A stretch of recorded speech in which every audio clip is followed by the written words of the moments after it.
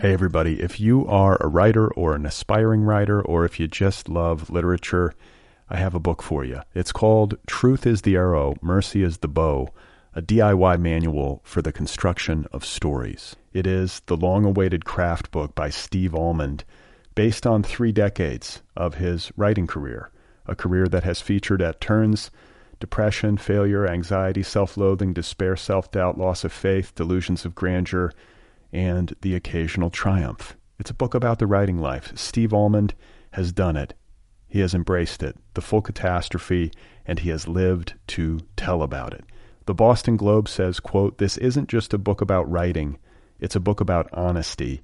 And Richard Russo calls it, quote, "one of the best books on writing I've ever read. It's also the funniest by a country mile." Once again, it's called Truth is the Arrow, Mercy is the Bow, a DIY manual for the construction of stories by Steve Almond, available from Zando. Go get your copy right now, wherever you buy books. Hey everybody, this episode of Other People is brought to you by Stitcher Smart Radio. You can hear Other People with Brad Listy. That's me. You can hear me in this podcast while on the go with Stitcher Smart Radio, a free news and talk mobile app available for your smartphone. And when you download Stitcher to hear Other People, you have a chance to win some money. Downloading is quick and easy. Just find Stitcher in the App Store, download it. It's free. It takes just a few seconds. And then during registration, hit the promo code box. It should say, "Tell us how you heard about Stitcher." And where it says that, enter Other People. When you do that, you're automatically entered to win $100, cash money. The latest episode of the show will then be waiting for you in your favorites, and you'll get access to a lot of other amazing content as well, always available on demand with no syncing. That's the Stitcher app. Go download it at Stitcher.com, free of charge. Get it in the App Store. It's available for your iPhone, your Android, or your tablet computer. And don't forget to enter the promo code OTHERPEOPLE when you register. This is an app. You can apply it. Go and get it. Oh my God. You are not alone. You have found other people. You and I have a friend in common. Every stupid thing that a writer could do, I've done. I think it's really beautiful. Jake, did what a struggle, you know? It was incredible. It's like your head exploded seeing what was really there. And now here's your host, Brad Listy. Just one person at just one time. Right. Okay, you guys, here we go again. This is it. This is Other People. This is happening right now. This is a series of small vibrations. Thank you for listening. It's good to be with you, as always. I'm Brad Listy here in Los Angeles, California, where I continue to sit in a chair and talk into a microphone. Claire Vaye Watkins is my guest today. Maybe you've heard of her. Maybe you've seen her name on your computer screen. She's been in the news a little bit lately. Her debut story collection, Battleborn, is out there now in paperback from Riverhead. And I can't recall a book by a debut author in recent memory that has gotten a better launch. This book is being celebrated, and the critical acclaim has been rapturous. The book won the Story Prize, and Claire received the Young Lions Award for Fiction from the New York Public Library, and just last week she won the Dylan Thomas Prize over in the UK. So it's an auspicious beginning by a very talented young writer, and I will be talking with her in just a moment. First, however, I wanted to contemplate titles. I was thinking about titles the other day, the importance of them, the importance of naming things, naming works of art, books, films, what have you. How important is it? How much does it matter? How much does it affect a person's enjoyment or lack thereof of the art itself? Does it alter the perception, as a whole? And what got me thinking about this was the movie Dying Young. Do you guys remember this film with Julia Roberts and Campbell Scott from probably 20 years ago? It's a horribly depressing cancer movie. And I don't mean to be disrespectful. because I do think we need to tell stories about difficult subject matter, and we need to do a much better job as human beings of confronting our death and suffering. I believe that, but strictly at the level of titling, dying young. I question the judgment here. I think that's my point. And, how did this come up? What was I doing? Most likely sitting here looking at my computer screen. Somehow I'm confronted with the movie Dying Young. I see that title. I begin to ponder it. My wheels start to turn. And I found myself in disbelief that the movie ever got made in the first place.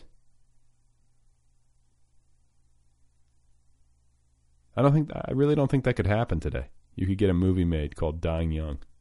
At least not with a major studio. And you know what? More specifically, it's not that the movie got made. It surprises me that it was released into the world, into movie theaters, with the title Dying Young in neon lights. And I mean, like maybe in literature you could get away with that kind of title. I feel like there's more latitude for that sort of thing in publishing. If you are an edgy chronicler of disaffected urban youth or something like that, fine. But up there in lights, on a cinematic, on like a cinema marquee, Dying Young, in all caps. Hey, honey, it's Friday night. What do you want to go do? Oh, I don't know. Maybe we can go see Dying Young tonight. Seems absurd to me. Like, you might as well just call the film Malignant Tumor. Just get it over with. Malignant Tumor, starring Julia Roberts and Campbell Scott.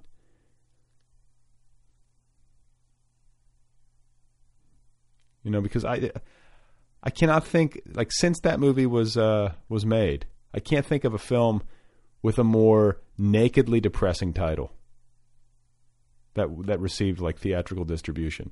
It's very possible that I'm forgetting something, but Dying Young?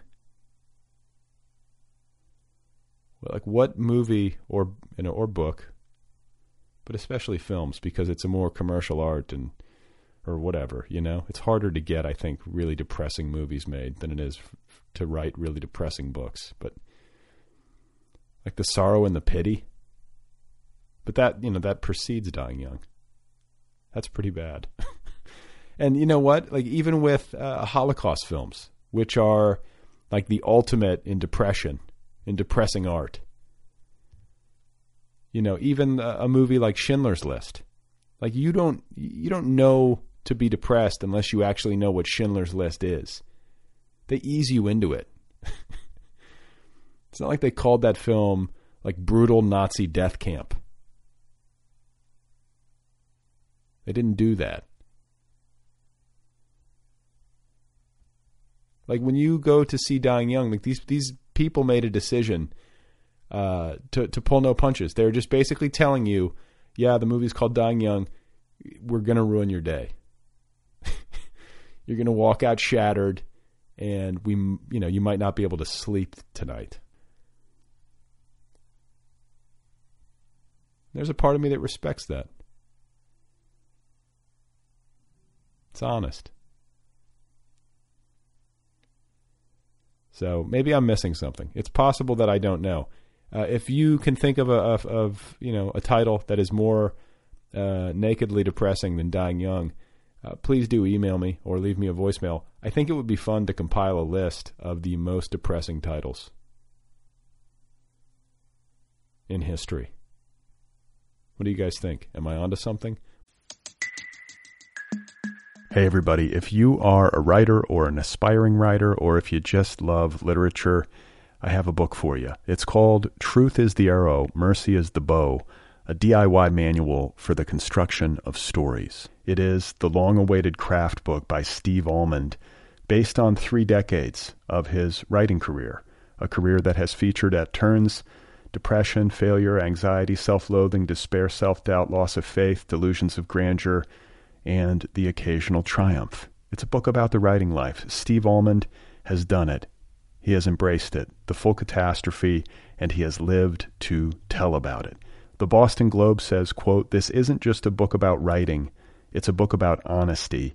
And Richard Russo calls it, quote, "one of the best books on writing I've ever read. It's also the funniest by a country mile." Once again, it's called Truth is the Arrow, Mercy is the Bow, a DIY manual for the construction of stories by Steve Almond, available from Zando. Go get your copy right now, wherever you buy books.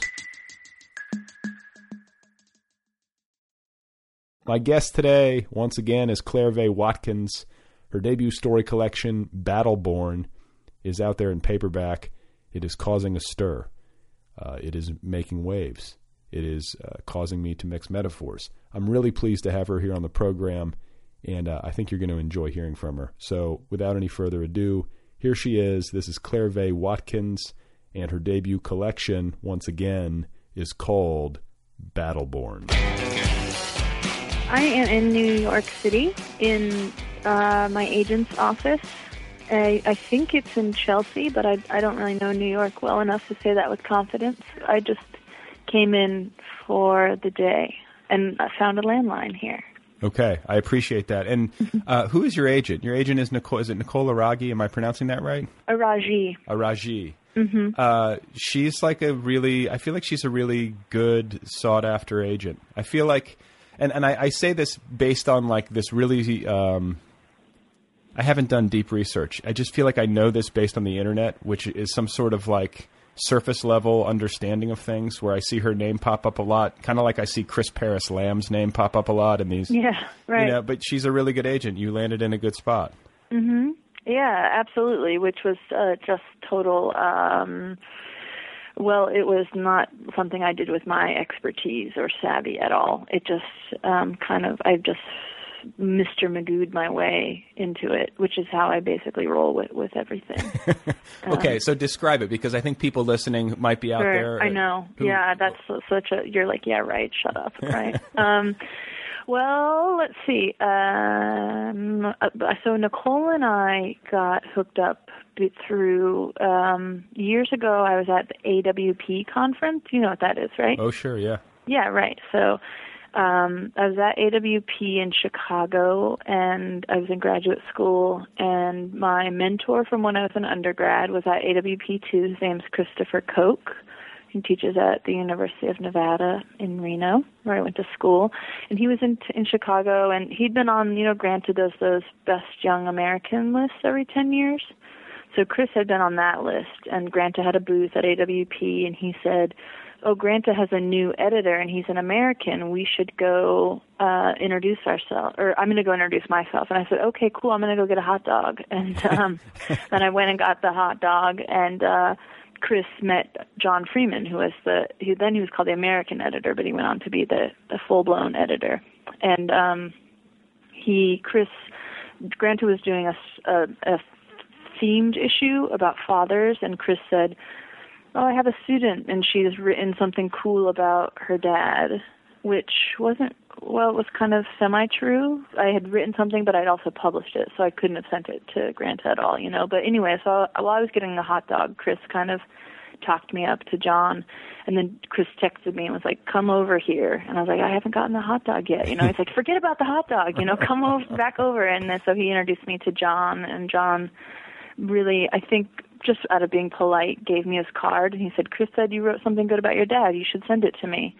And so I went back then to the hostel. I was staying with a bunch of my girlfriends from graduate school, and I was like, I told John, "Yeah, I did write something about my dad, absolutely." And then, which was a lie, and then I just went back to my hostel and wrote a piece that night, and then sent it to him the next day. And then I didn't hear back from him for a long time. And it turned out it was because he really liked it, and he sent it on to a bunch of other people, including Nicole. And then Nicole liked it, but I didn't know, nobody told me that they liked it. I was just like sitting thinking like, well, that went into the void, And then, oh no, it's gone. What's gone? Hello. Yeah. Oh, sorry. Was that agent? another line. Yeah, that's Okay. the agency going on. Sure. So I Right. feel like it's all about this hot dog in my mind. Like so Many really important things in my life have happened because of hot dogs, or the search of a hot dog, the perfect hot dog. Yeah. Okay, so Nicole likes the essay that you wrote for Grant, and it was an essay, right? It was nonfiction. Yeah, a short essay about my dad, and then she said, what else do you have? So I sent her maybe like 2 stories that I'd finished, and another essay about my mom and having like anxiety attacks and stuff, and she liked those. And then she said, what are you, I like this stuff, but what are you doing with it? You've got some essays here, you've got some stories. And I said, I'm writing a short story collection, kind of not knowing that you weren't supposed to say that word to an agent, but Right. I mean, because Nicole's Nicole, she said, oh, good, I love stories, and I was like, okay, cool. And only later on did I realize how, freakishly rare the whole thing was. Or Well, maybe not, I don't know. That's the thing. It's like, sometimes I think maybe publishing isn't as bad as we make it out to be. But no, but come on, like I would say that what has happened with Battleborn, first of all, getting a story collection in print is a feat. Second of all, the reception that the book has gotten has been tremendous. Right? I mean, at least from my eye, it looks like this is as good of a experience as one could hope to have. Yeah, I think so too, but I don't really know because it's the only one I've ever had, So Listen, I can tell you, I've talked to a lot of writers. You're doing Right. great. You just won the Dylan Thomas Prize just this last week, right? yeah. Mm-hmm. So that's nice. I mean, that sort of thing doesn't just happen. The Young Lions Fiction Award, the Story Prize. This is positive for you. I feel like you should be like. Are you I'm imagining you like walking with a strut or some sort of like. Do you feel confident? Do you feel more confident than you were before? Do you feel the same? Do you feel different? Having had, people sort of validate. I don't know. Do you know what I'm saying? Like, when so many people are telling you like this is good, you're talented, we love this, this is special. Do you get those messages? Do you feel that way about the book, or are you untouched by that? Well, I'm not untouched, but I think probably when Battleborn got published, like right before it got, I don't know, right before it got published, I actually considered, I didn't think it was a very good book at all. And I asked some of my writer friends advice for how one would return in advance. Like I decided that I don't want it to be out there because it's not very good. And how could I go about returning my advance and retract, like reneging on my contract? And then my colleague Robert Rosenberg, where I was teaching at Bucknell, was like, oh, "Okay, why don't you have a seat, Claire? It sounds like you're going through some stuff. And did you know that if you manage to do that crazy, stupid thing, you'd also lose your job here? You can't be a professor without." And I was like, "Oh yeah, so I have to go through with it." So I went through with it and published it, and then basically I hated it. I really hated it, and I wished that it was better. And now that it's had a good reception and a little like award, or if I read a good review, I think, oh, okay, maybe it's not so bad. So it's basically like worked me back up to neutral with it. And now I'm kind of like, I have affection towards Battleborn again, and I don't hate it. It's not the book I would write today, but I really appreciate it, and I'm thankful for it as kind of a record of this time in my life when I was, age 22 to 25 writing, and this is what I was thinking about. It's like a tattoo. I happen to have a tattoo that's not a very good tattoo, a regrettable tattoo. What is it? Oh, it's a flower. Okay. Listen, I've seen worse. One of my buddies, one of my wife's friends' husbands, got wasted and went into a tattoo parlor and was just like, put whatever you want on my leg. Like he actually, Whoa. And the guy tattooed literally a pile of feces with flies around it on his calf. Oh my God. So feel good about yourself. Okay. Well, yeah, I do. But at least it's on his calf, Mine is a bona fide tramp stamp. So, but I feel like that's what I was up to at 18, and now I remember that, you know. Right. And that's kind of how I am with Battleborn. It's like that's what I was up to then. Also, it got me my jobs and made me. I met a lot of really cool people on book tours and festivals and stuff. So I like it, but I'm not. Like I don't have not like swaggering through the streets or anything about it. I'm telling you, I have a good sense of these things. Like this book, the affection people have for it is unusual, and even for books that are well reviewed and do well, you know, like I don't know, I have a sense about it, and I think that I want to ask about your experience with it, because I find it interesting that you went into it thinking, which it seems hilarious in retrospect. But at what point in the publication process, once you sort of like cleared that initial hurdle where you were thinking about returning your advance, at what point in the process did you start to get a sense that other people, readers and critics out there, as the book made its way into the world, might have a contradictory response to the one that you yourself were having? You know, like at what point were you like, wait a minute, people might like this? I don't know. Yeah, I mean, well, I don't know if, I guess I don't want to sound like overwhelmingly cynical, but I can kind of talk myself out of a lot of stuff. Like, for one thing, there are many people who are working and like reviewing books and doing a really diligent, honest job of it, but there are also a lot of book reviews are just like your press release kind of regurgitated back, you know? Right. And so it might be good or positive, or it's a good sign that it's in this magazine or whatever, but I don't think of it as like a genuine, this means something. I just thought, I have really hardworking people, agents and editors and publicists, and everybody's really, really good at their jobs. And I don't know, I think it doesn't necessarily mean that Battleborn is a good book. That's how I when I say that out loud, I hear how like dysfunctional and pathetic. No, that I think sounds. I think you sound well, like remarkably well adjusted.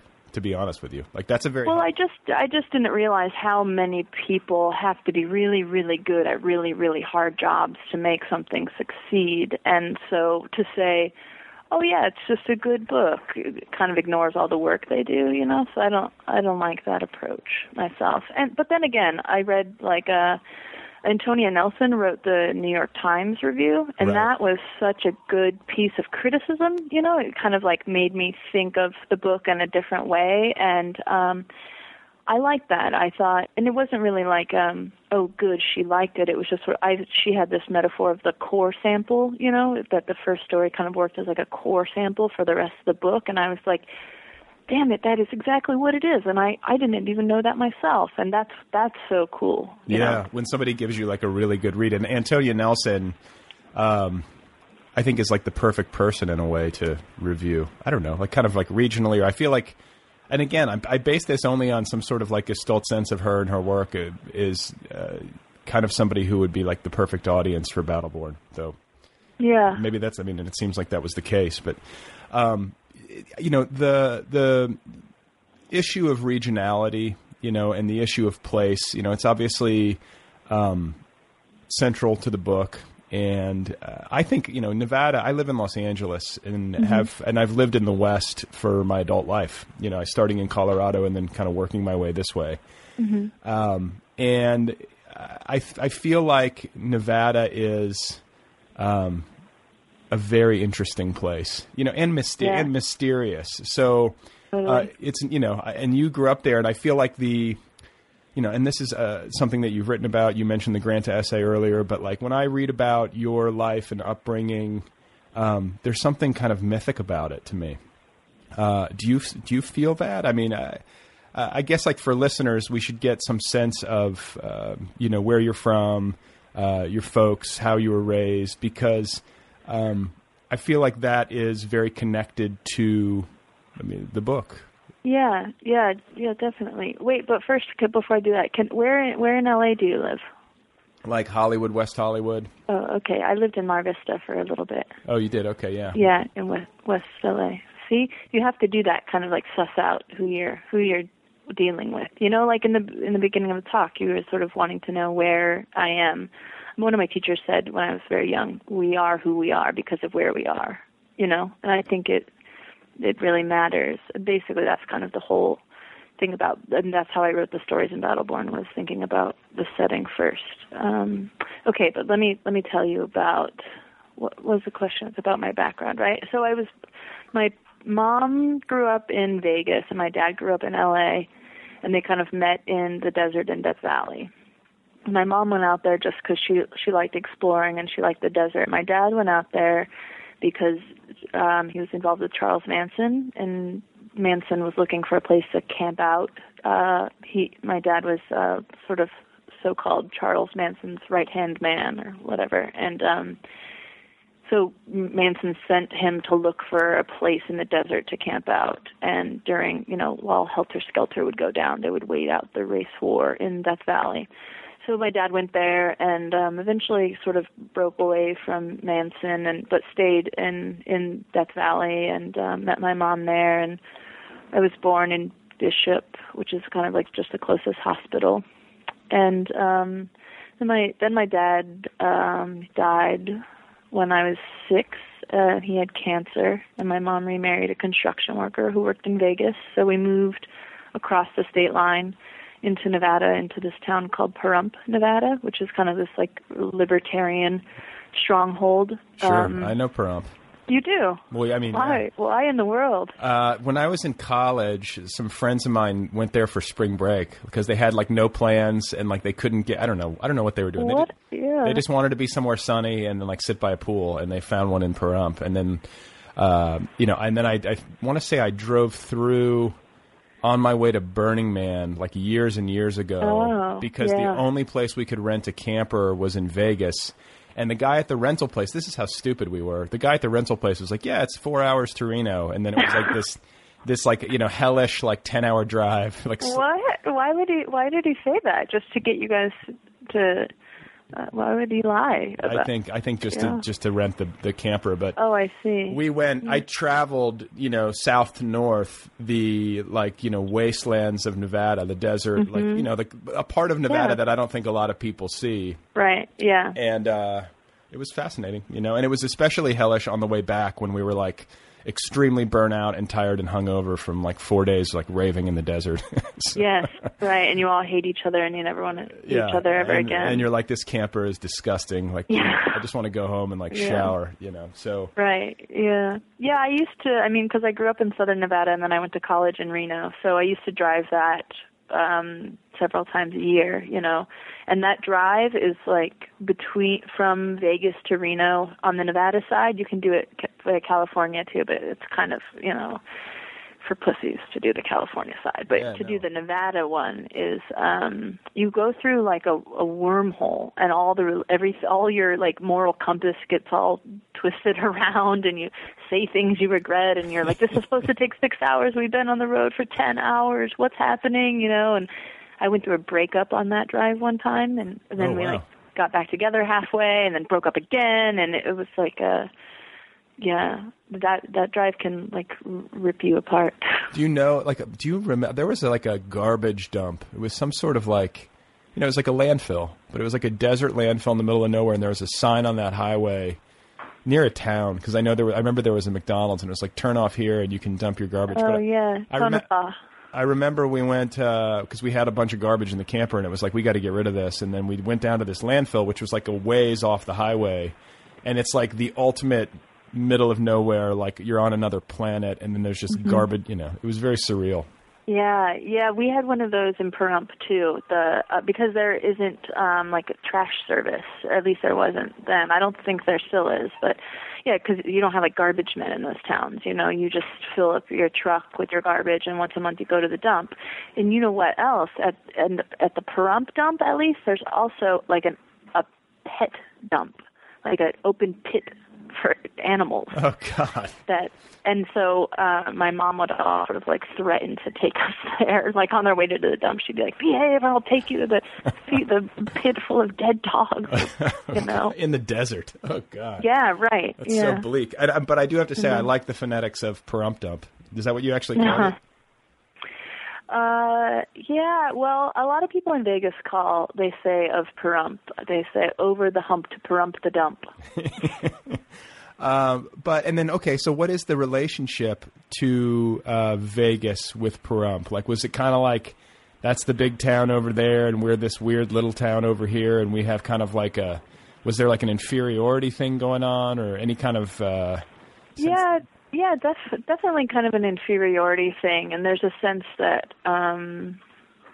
Vegas gets all the attention for the whole state, and there's a mountain range in between Vegas and Vegas and Pahrump.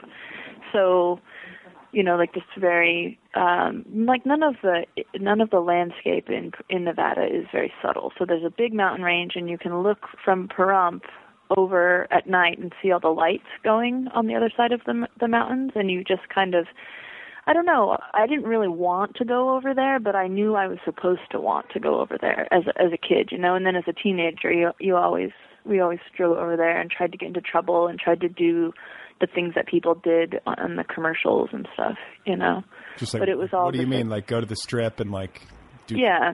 Okay, so that's what you did as a but teenager. if you go to the Strip when you're a teenager, all you can really do is walk. You can't really go in anywhere, and it's only a matter of time before they ask you to leave, or you could go look at, like, the sad tigers in the MGM or the lions and just be like, wow, you live in a cube in a casino. That's depressing. Or you can go see the Bellagio fountain things, and so we just, like, walk up and down the Strip.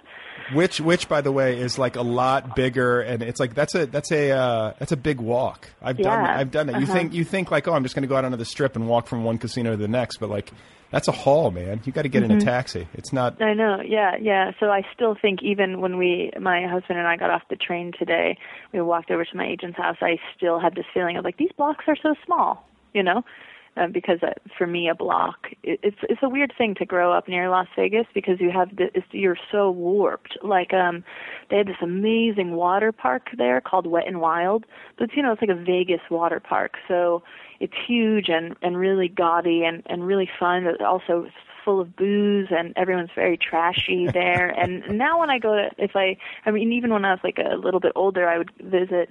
I went to Sacramento one time with my mom for work, and she dropped me off at a water park, and I was like, this isn't really a very happening water park, like not like movie theaters. I thought an IMAX was just a regular movie theater, and not like, oh, movie theaters are kind of lame in the rest of the world. One of the worst. And nothing is open either. That's another hard thing about growing up in Nevada. When I went to Ohio for grad school, I had to realize that I had to like live by man's laws about what would be open and closed, because in Nevada everything's 24 hours, Yeah. And I found it so oppressive. Like, what is this, a nasty state with your last call? I'm an adult. I can drink till 6 a.m. if I want to. I've always found that silly. I mean, come on, Why do we have to have bedtime? Exactly. It's like, all right, time to drive home drunk now. Yeah. Everybody. Yeah. Especially in LA, I thought it was really scary because it's so big. You definitely drove. Oh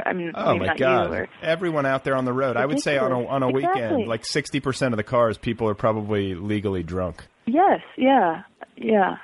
Wow. Yeah. So I guess that I didn't consider that, but I mean, I guess when you grow up in Nevada, it's like even if you're in Pahrump, you're not in Las Vegas, but even in Pahrump, everything's just open all the time. Mm-hmm. And it's sort of really, and like this is the thing too, is that when I was 18, 19, 20, 21, those kinds of years. Las Vegas was so much fun. I used to think it was so fun. And as I get older, I see the more depressing side of it. And I have, I've lost interest in gambling. I used to like to gamble. And now I'm like, this just sucks. I'm losing.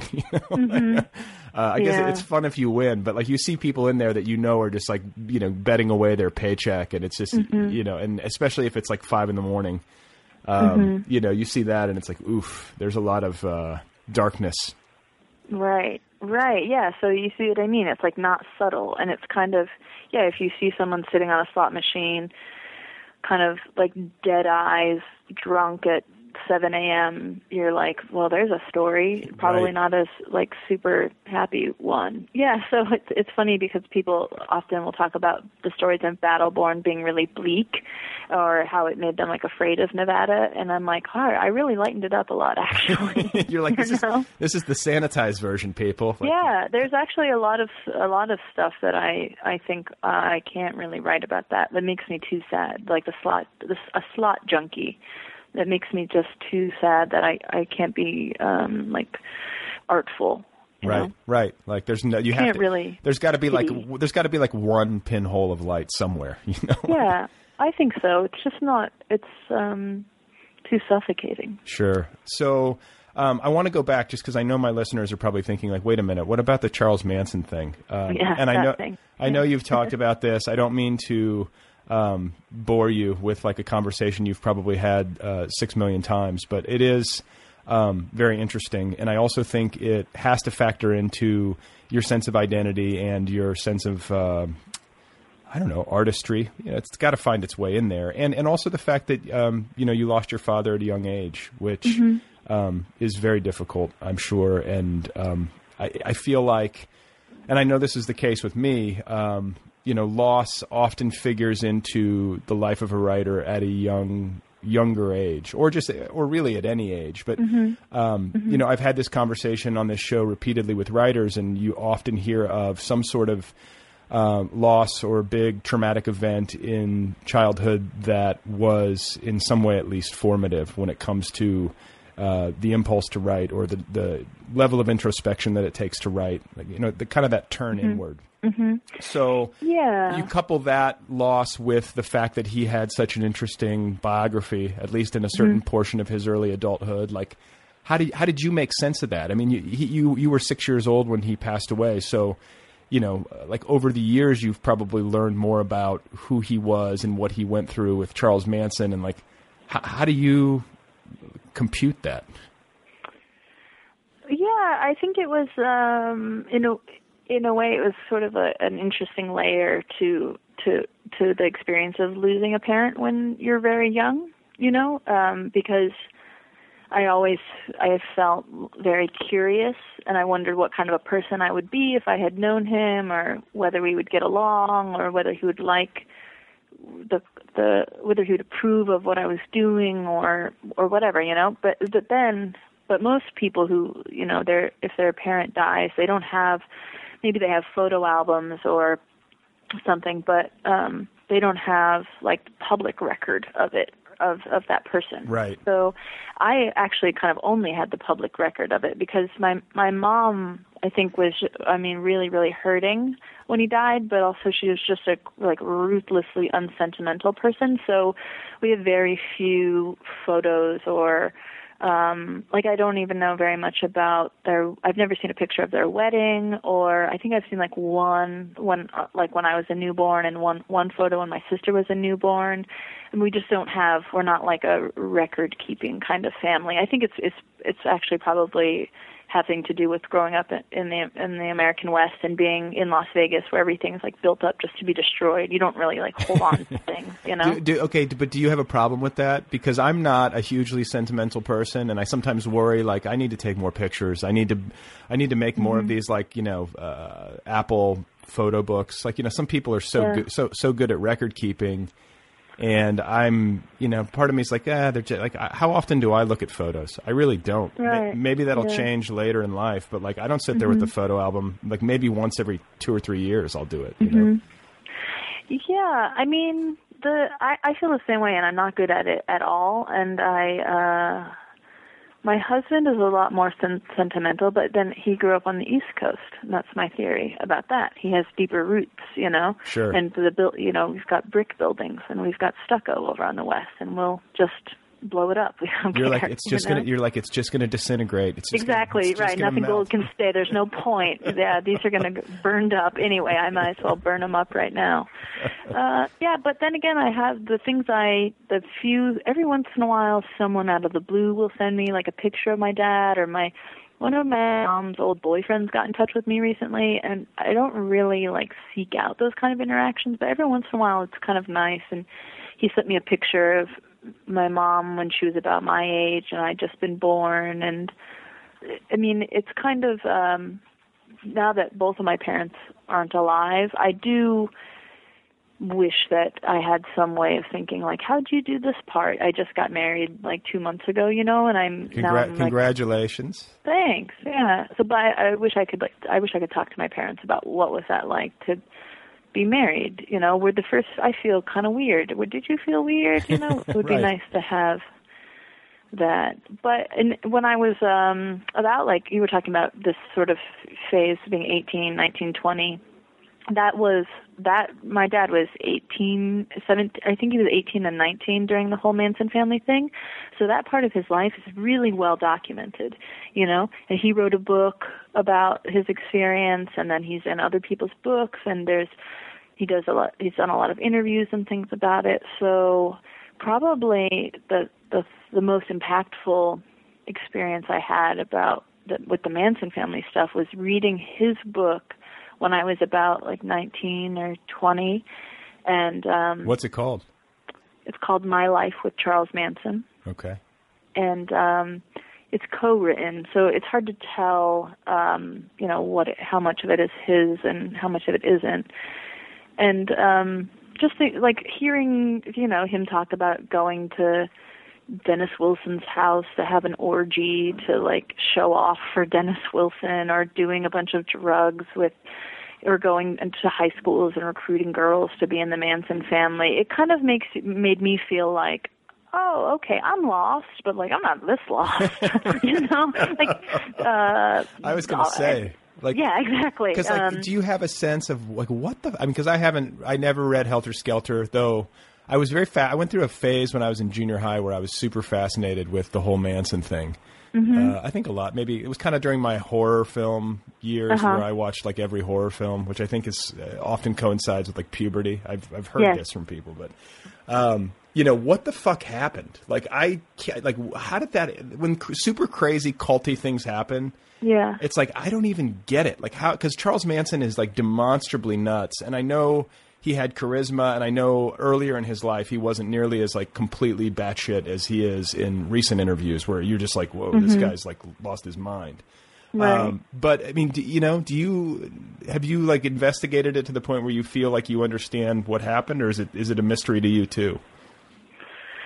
It's a mystery to me too, and it's also like when I go investigating with that material, like none of the so a lot of stuff about cult or serial killers or whatever is always like why, which is it's a pretty impossible question, and I always find it like a little bit kind of boring.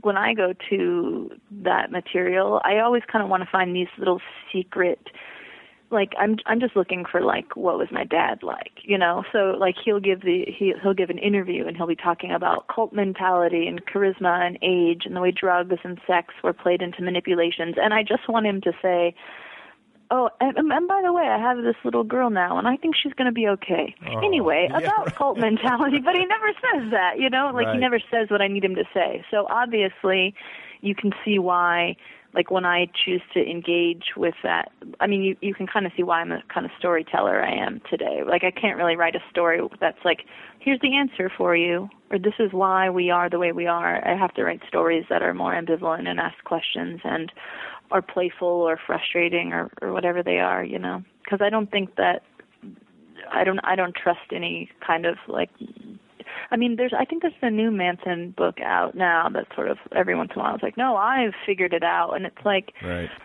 No, you haven't, and why is that the only way to engage with it? You know, I kind of think about, I spend a lot of time thinking about the actual people who were there, you know, like especially this woman who I read about who gave birth while she was there, and I think about like there's a kid out there, and that's his or her story, you know. This is how I was born. Yeah, it's Charles Manson. Do you have any plans to write nonfiction about that part of your personal history or your family history? Like, is there some part of you that wants to go in there and like do some like journalistic investigation or talk to members of the Manson family that you might not have known about or spoken with to try to, I mean, has that ever crossed your mind, or are you more comfortable just working in fiction? Yeah, I'm not really interested in it, mostly because I don't know. I guess it's a little bit kind of like asking a painter, like, are you ever going to get into sculpture? You know, they're sort of like, this is my thing. I work in this thing. You know, I think fiction it's a thing that gets me excited, and it's a thing that I feel can be the absolute most artful and most exciting.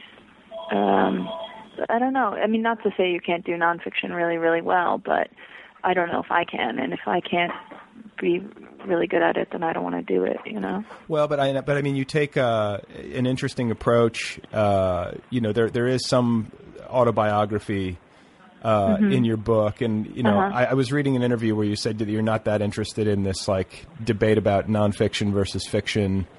And like the big hubbub, you know, about fact versus storytelling or whatever. But I thought it's an interesting choice to make, and I'm curious to know how you arrived there creatively, and if you could maybe describe what you did a little bit so people can kind of get a sense of it. Sure. Yeah. The first story, it's called Ghost Cowboys, and it's kind of this, I think of it as this like kind of playful, metafictional type of story that it basically uses the form of an essay. You know, like, so the second story in the book uses the form of letters, and I just think of the essay or of nonfiction as being another form that a story can take. And so that's what I was trying to do, and I was also just trying to kind of have fun. Like, I'd read this story by Ben Fountain called Fantasy for 11 Fingers, which reads as though, you know, all this really happened. And then there's Kurt Vonnegut, the first line of Slaughterhouse-Five is all this really happened. And then Tim O'Brien, too, you know, having How to Tell a True War Story and all that stuff. So I just was, as a writer, like, really excited, like geeking out about those types of ways to tell stories, and I thought it was the first time I felt compelled to write, aside from when the editor of Granta asked me to. It was the second time I felt compelled to write about my family background, because I thought, like, here's a really fun, artful, exciting way to do it. Yeah, no, I was struck by that too when I was reading it. I was like, okay, she's playing here, and exactly, yeah. But it's very clever, and it's like, you know, it's not an easy thing to do. You know what I'm saying? Like, it's not an easy thing to execute well and make the story all stick together. I found it impressive. You know? Thanks, yeah. And then the other thing that I think is fun about that story is it's I kind of think of it as a like a key or a legend to all the other 9 stories. A core sample, right? Yeah, exactly. Right. Thank you, Antonia. Exactly. Right. So everything that's happening in the whole book is kind of happening in microcosm, like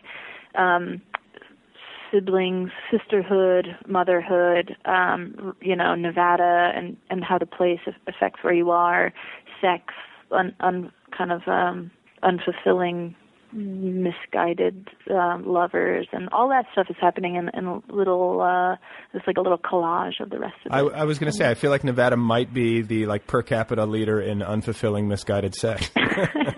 Well, we're professionals, right? Yeah, exactly. I mean, it's you can make a living at it.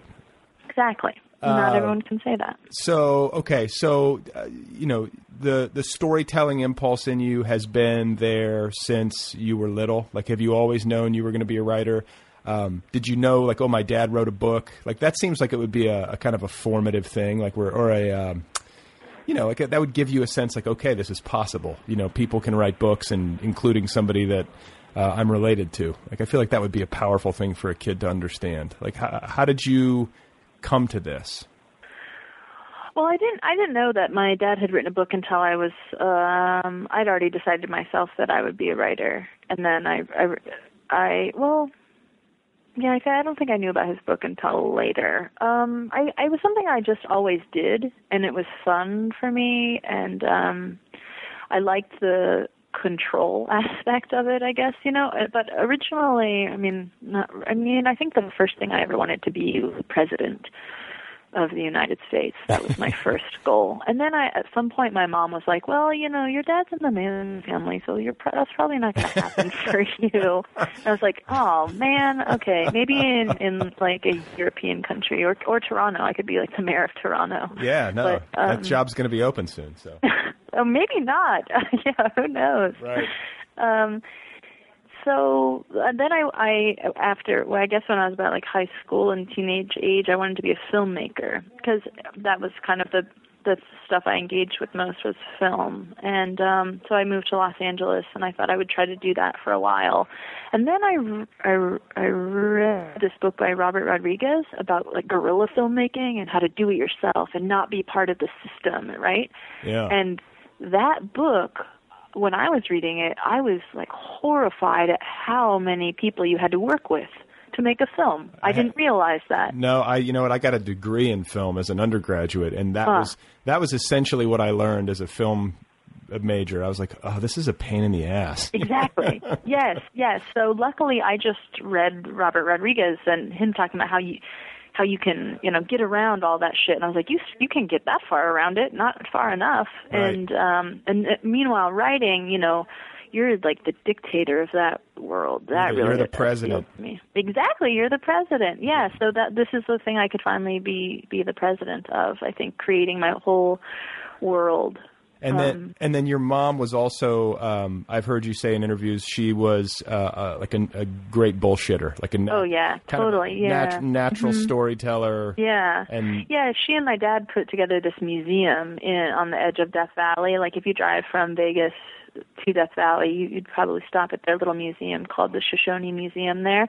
And she, didn't. I think she barely finished high school, and but did all the interpretation and labeled all the rocks and stuff. And I think most of the time she was probably right about what this artifact was or that rock was. But if she wasn't, she just made it up. And she was always like, "It doesn't really matter. It just has to feel right. It has to feel good." As long as you're 75% correct, it's good. Exactly. Yeah. Like, is this a dinosaur bone? Probably. And that's a great story if there's a dinosaur bone around here. It's fun. You're right. It is. It's fun for the kids. Exactly. Let them believe.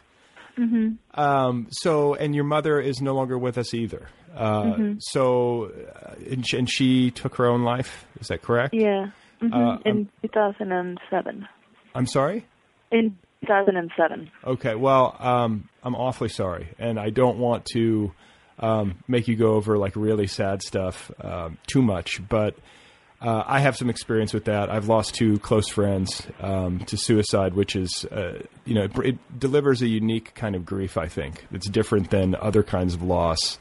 And I wonder I have to believe that in writing Battleborn, were you responding to that in some like direct way, or is the book just sort of, when you think about it, do you say like obviously the loss of your father would also factor in, but that happened when you were very young. The loss of your mother being more recent, like was it, I don't know, was there like a direct line, or were you writing to cope, I'm not really writing to cope, but it was just more, I started Battleborn like 3 months after she died, and that's when I started graduate school, or maybe like 2 months, not like 3, but anyway, so it was just the absolute context for all things, it's like you have this, like, my worldview doesn't really believe, I don't really believe in the kind of like a Freytag's triangle kind of shape of life,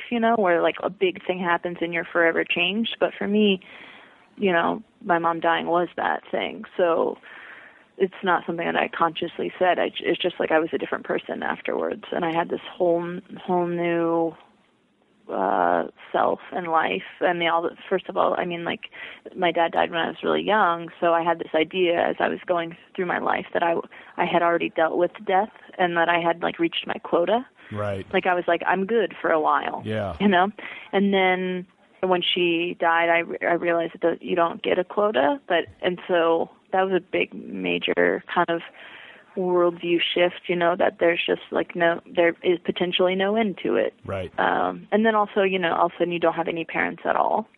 Right. This is a big thing. Although I have to say, in the since then, the last almost 7 years, I realized there's also a lot of advantages to being an orphan. You know, the holidays are coming up, and I'm like the happiest person I know around Thanksgiving and Christmas time. Everyone's like, what are you doing? I'm like, not a damn thing. I'm going to watch college football in my pajamas and, like, have a good time with your family. Yeah. You know? Yeah. No, because I'm not a huge fan of the holidays. Like, I have a young child, so for her, I like it. You know, like I'll put on the show, but like it just exhausts me. And, you know, along those same lines with respect to orphanhood and, you know, not having your parents here, did you feel like, was there any sense of like liberation at the level of identity? And the reason I ask that is that I've kind of imagined that. I think anybody imagines like, what's it going to be like when I lose my parents? And like, God, I'm going to be, it'll just be me then. And like, you know, did you feel like a sense of like, okay, now I can just invent myself? Or I feel like you're always kind of like shaping or conceiving of when your parents are here, I feel like you're always kind of maybe conceiving of yourself with them in mind or something. And like when they're no longer here, does that change? I kind of thought it would. I mean, because of like the way my mom took a long time to die. I mean, she tried, like, you know, once a month for 2 years or something to kill herself, it felt like at some points, you know. I mean, it was so long and so draining. So this was starting about when I was like 15 or 16 all the way until I was 22 when she died. So she was just like, I mean, she was really sick and really hurting. And was it depression or? Yes, it was like really severe depression, and then she was also, and she'd been a recovering alcoholic, so she was in AA from the time since I was a little baby. But then she got addicted to like prescription painkillers. She had Lyme disease, and so she became a really, really intense drug addict, and also was suicidal. And then she and my stepdad divorced, which was kind of like just the last gasp. Right. Of it, but it took a long time, and I mean, you can kind of imagine how long and how much shit you'd have to go through where it becomes tedious to like call the paramedics, you know, or you're like, fuck, now I'm going to be late for school because like you've overdosed again. Great, oh my God. You know. I mean, my sister and I would argue about like who's going to stay home this time. No, I have a test. Like I seriously have to go. Okay, fine, I'll stay home. You know, so. I had this illusion that I was ready and that it would be freeing, or at least that I was ready and that on some level I would be okay with it. And there were certain times when she would say things like, I'm really going to do it. And I would say, okay, you know, see you on the other side or whatever. But then when it happened, it was just like shattering, you know. There's just no way to ever be ready for that kind of thing, you know. Right. So that's another. In a way, it made me a much, much more vulnerable person. I mean, it's hard to overstate, like, how profound that... I mean, a lot of people, when they talk about Battleborn, talk about my dad because it's a more of a public story, you know, and it has this, like, sexy, lurid fascination. But it was really more my mom was the real thing. I mean, like, I used to be really extroverted. I would write really tough stories with no pinhole of light whatsoever, and now I can't do that anymore, you know? It's like, it basically like completely changed the kind of person I am. Yeah. Well, I mean... And then so to say, like, were you writing a book after that? It's like I was doing everything in the aftermath of that, and I happened to be writing at the time. Right.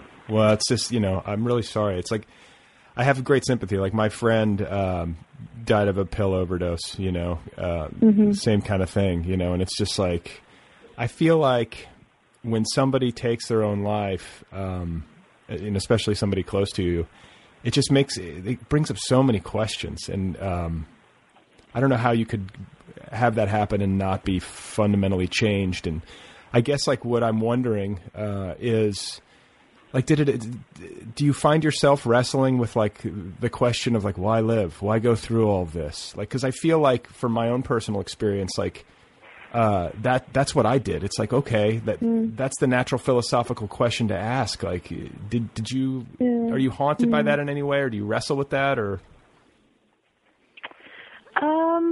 No, I don't think so. I think, I think I feel obliged to not indulge that kind of part of my personality. I mean, I definitely list that way naturally, and I can get pretty low if I let myself. But now since I don't have parents anymore, I have like two sisters and a niece and a husband and friends, and I don't ever want to make them like feel any fragment of how my mom made us feel near the end. So I feel like an obligation to them to not. I don't even allow myself to go there. Right. Well, yeah. I mean, that's the thing. It's like it's a very destructive act, and there's great human fallout. The people left behind suffer a lot, and I guess from my perspective, it's just wanting to answer that question with like great, in a way that feels really satisfactory to me. I mean, I wrote a whole novel trying to grapple with that. Just like how do we just find an answer to this? Like, don't do this because this. Even if it's really tough for you to be alive, like you got to hang on for the people who love you. And, yeah, you have a real like obligation to them, that I think that's one thing that is so mystifying about it is like, didn't you know that we had a contract? Like I loved you. And so you were supposed to take care of yourself, Right. Right. Yeah. And then when it's your parents, there's also, for me at least, there's just like, I always say like, if you made a list of all the people who love you in the world, number one would probably be your mom, And then when your mom gets crossed off the list, it's not like the next person bumps up. Like even my husband can't love me like my mom loved me, So you just don't have a number one anymore. So you're just like, man, you like kicked me out of the nest, didn't you? Yeah. Oh my God. Well, I'm really sorry. And I feel like, the writerly side of things, which is a little bit more clinical and detached from the emotional side of things, like from the writerly perspective, I think like, my God, like you've been through so much, you've had an interesting life. Like hearing you talk about it, it seems a lot more, epic in a lot of ways than maybe my own existence. Though I'm sure, every existence, when you drill down into it, you can find stuff. But, the other aspect of it that you touched on just a few seconds ago that I want to ask you about, because I think it also factors into your narrative abilities, is the recovery community. Your mother being in AA, growing up around that. And, I have to imagine, A, you're living in Nevada, B, you're in around 12-steppers. You must have heard some stories, right? Yeah, totally. Yeah. So it's kind of like the closest thing to a religion that we had. In fact, I remember asking my mom, because it was at that point when I was a kid, and my friends were like, I'm a Christian, what are you? And I was like, oh, shit, I don't know. Let me check, So I said, Mom, what are we? And she's like, I guess the closest thing we have to a church is AA.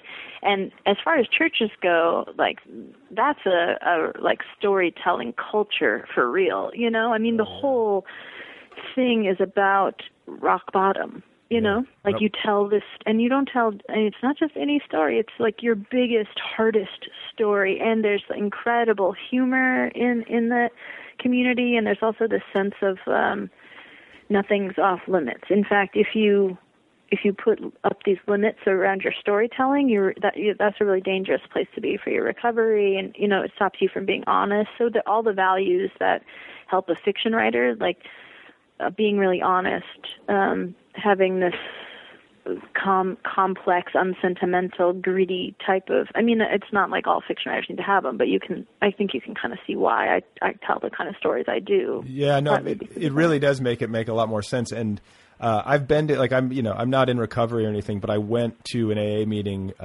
for book research and just out of curiosity, and I walked out devastated. I had also done some laughing, but I was like, holy shit, people do this every day, Right. I was like, oh my God, the stories people told were incredible. Exactly. Right. Yeah. And that's all you do. It's like, that's just what an AA meeting is about, telling stories. It's like the fire, and you're all sitting around and you're telling these stories, and it's really, really hard, but also like kind of that's where you get like spiritually nourished. Well, my parents would be like, I got to go to a meeting, like I'm not myself, and what they really were saying is like, I got to go listen and hear stories and tell them. Okay, so here's what I like. What comes to mind when you say that is I recall something Kurt Vonnegut wrote about AA, and he called it the best church in America or something like that because it's so it's the most effective. It's you're authentically moved. You feel connected to other people and their suffering.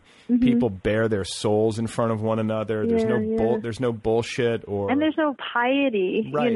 That's the other thing. Is like you can be so flawed, and you're supposed to be. Otherwise, you're bullshitting yourself. You're not like working your program. Right.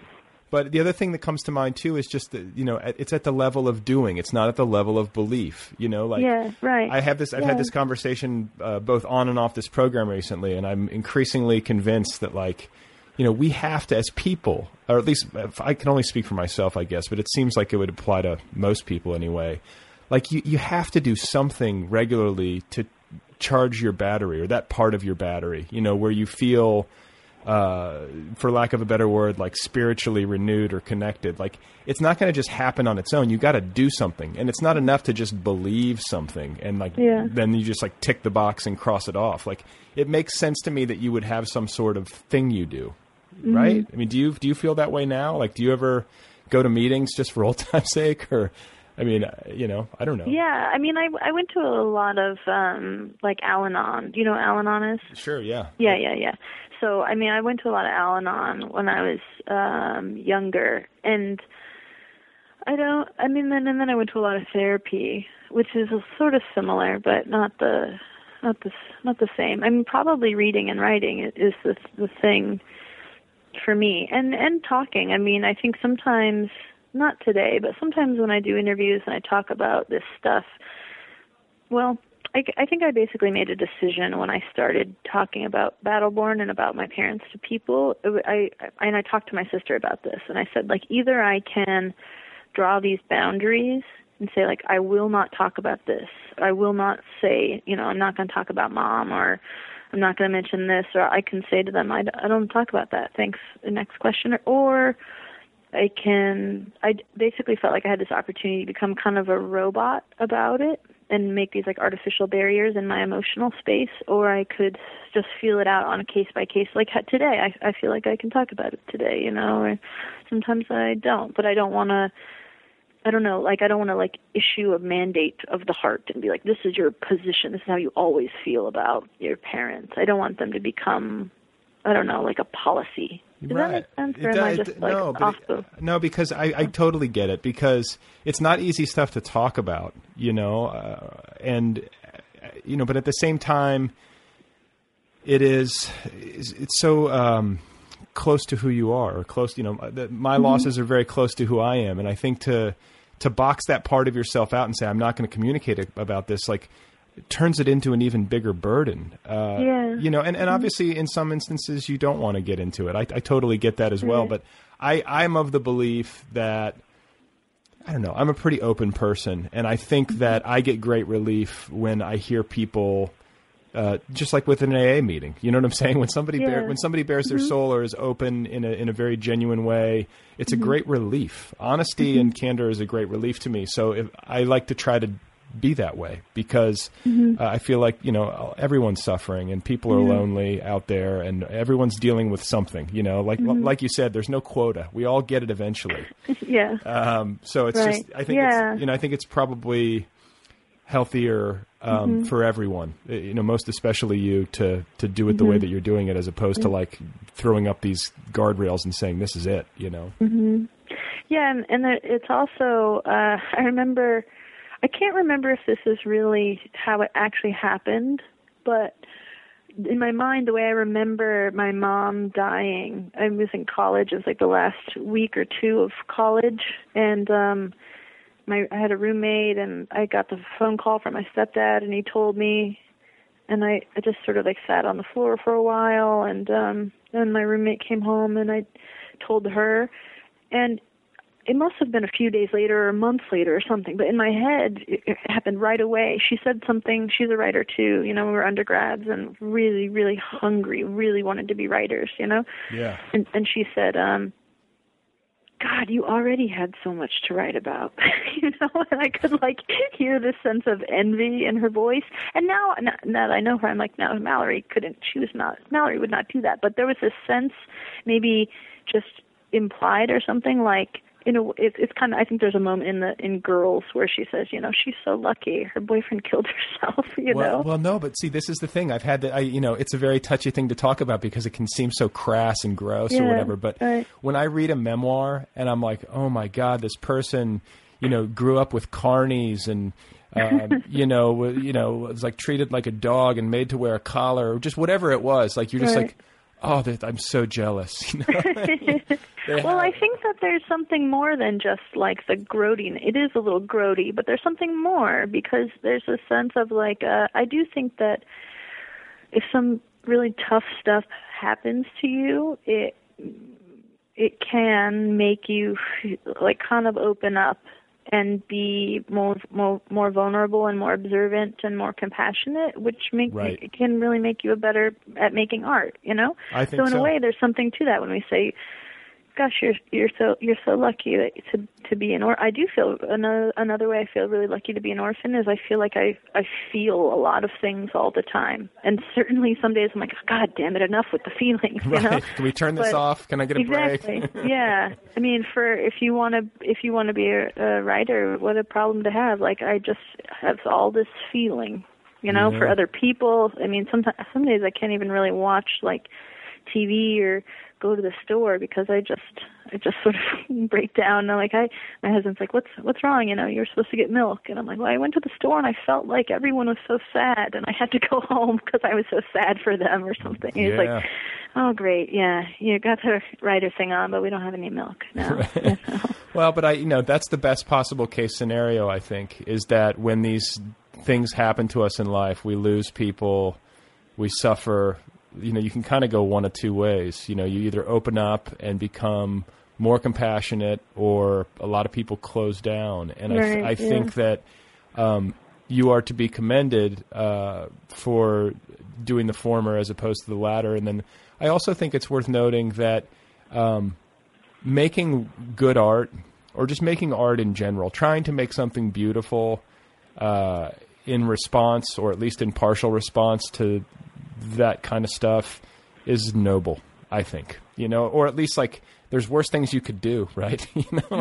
Right. There's worse ways to respond. And I think it's like, it's, to me, it's kind of it's an alchemy, a form of alchemy where you're taking, maybe these not so kind of the base metals and trying to transmute. That's nice. Does that make sense? I like that. Absolutely.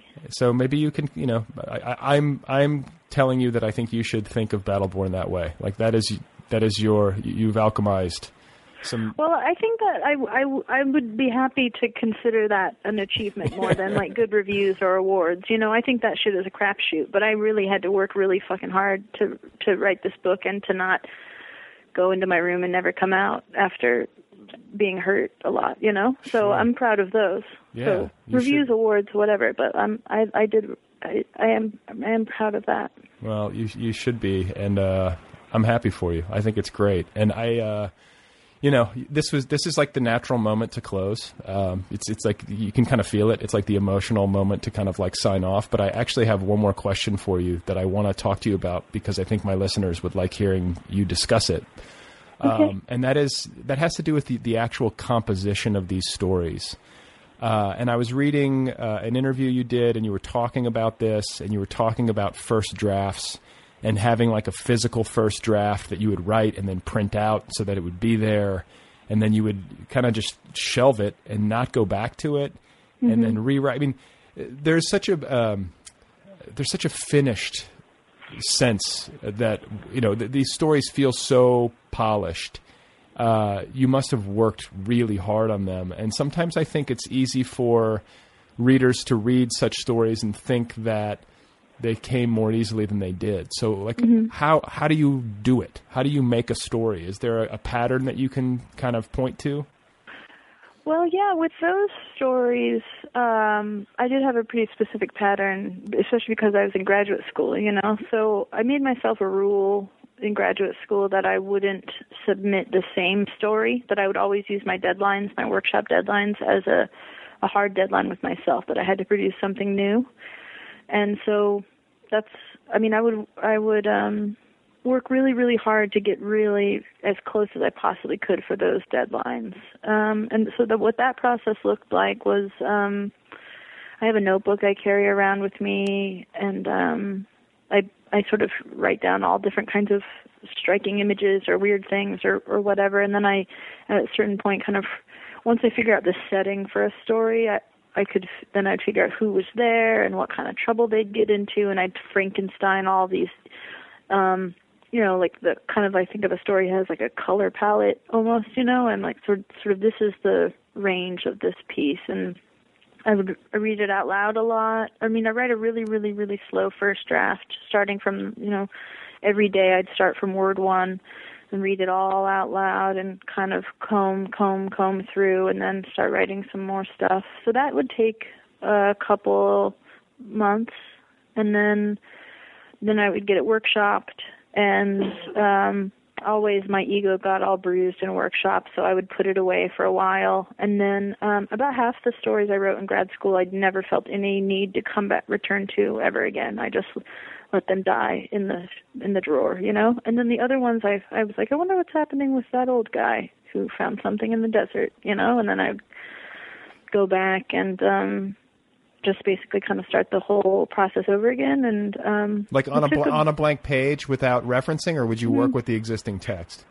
Well, I had a bunch of copies, because I'd distributed them for workshops. So I would find one that was kind of blank and put it in this little cupboard I had.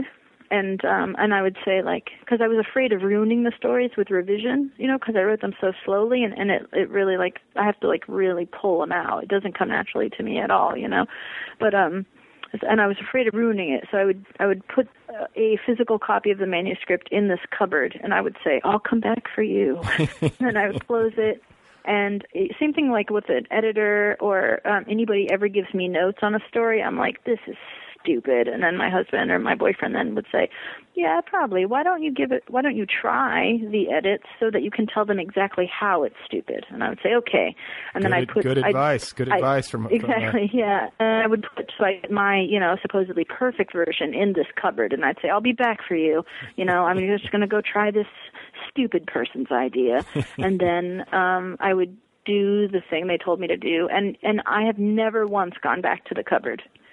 All those things are still, I've never gone back because it was everybody was always right, and they always got better through the process. It just was kind of it's like the ego cupboard, your ego. Oh yeah, absolutely, yeah.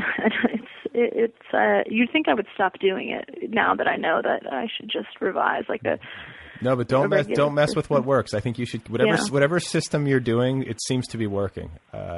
So stick with it. I had one story came like lightning. Really, really, really fast, and that one took 3 months.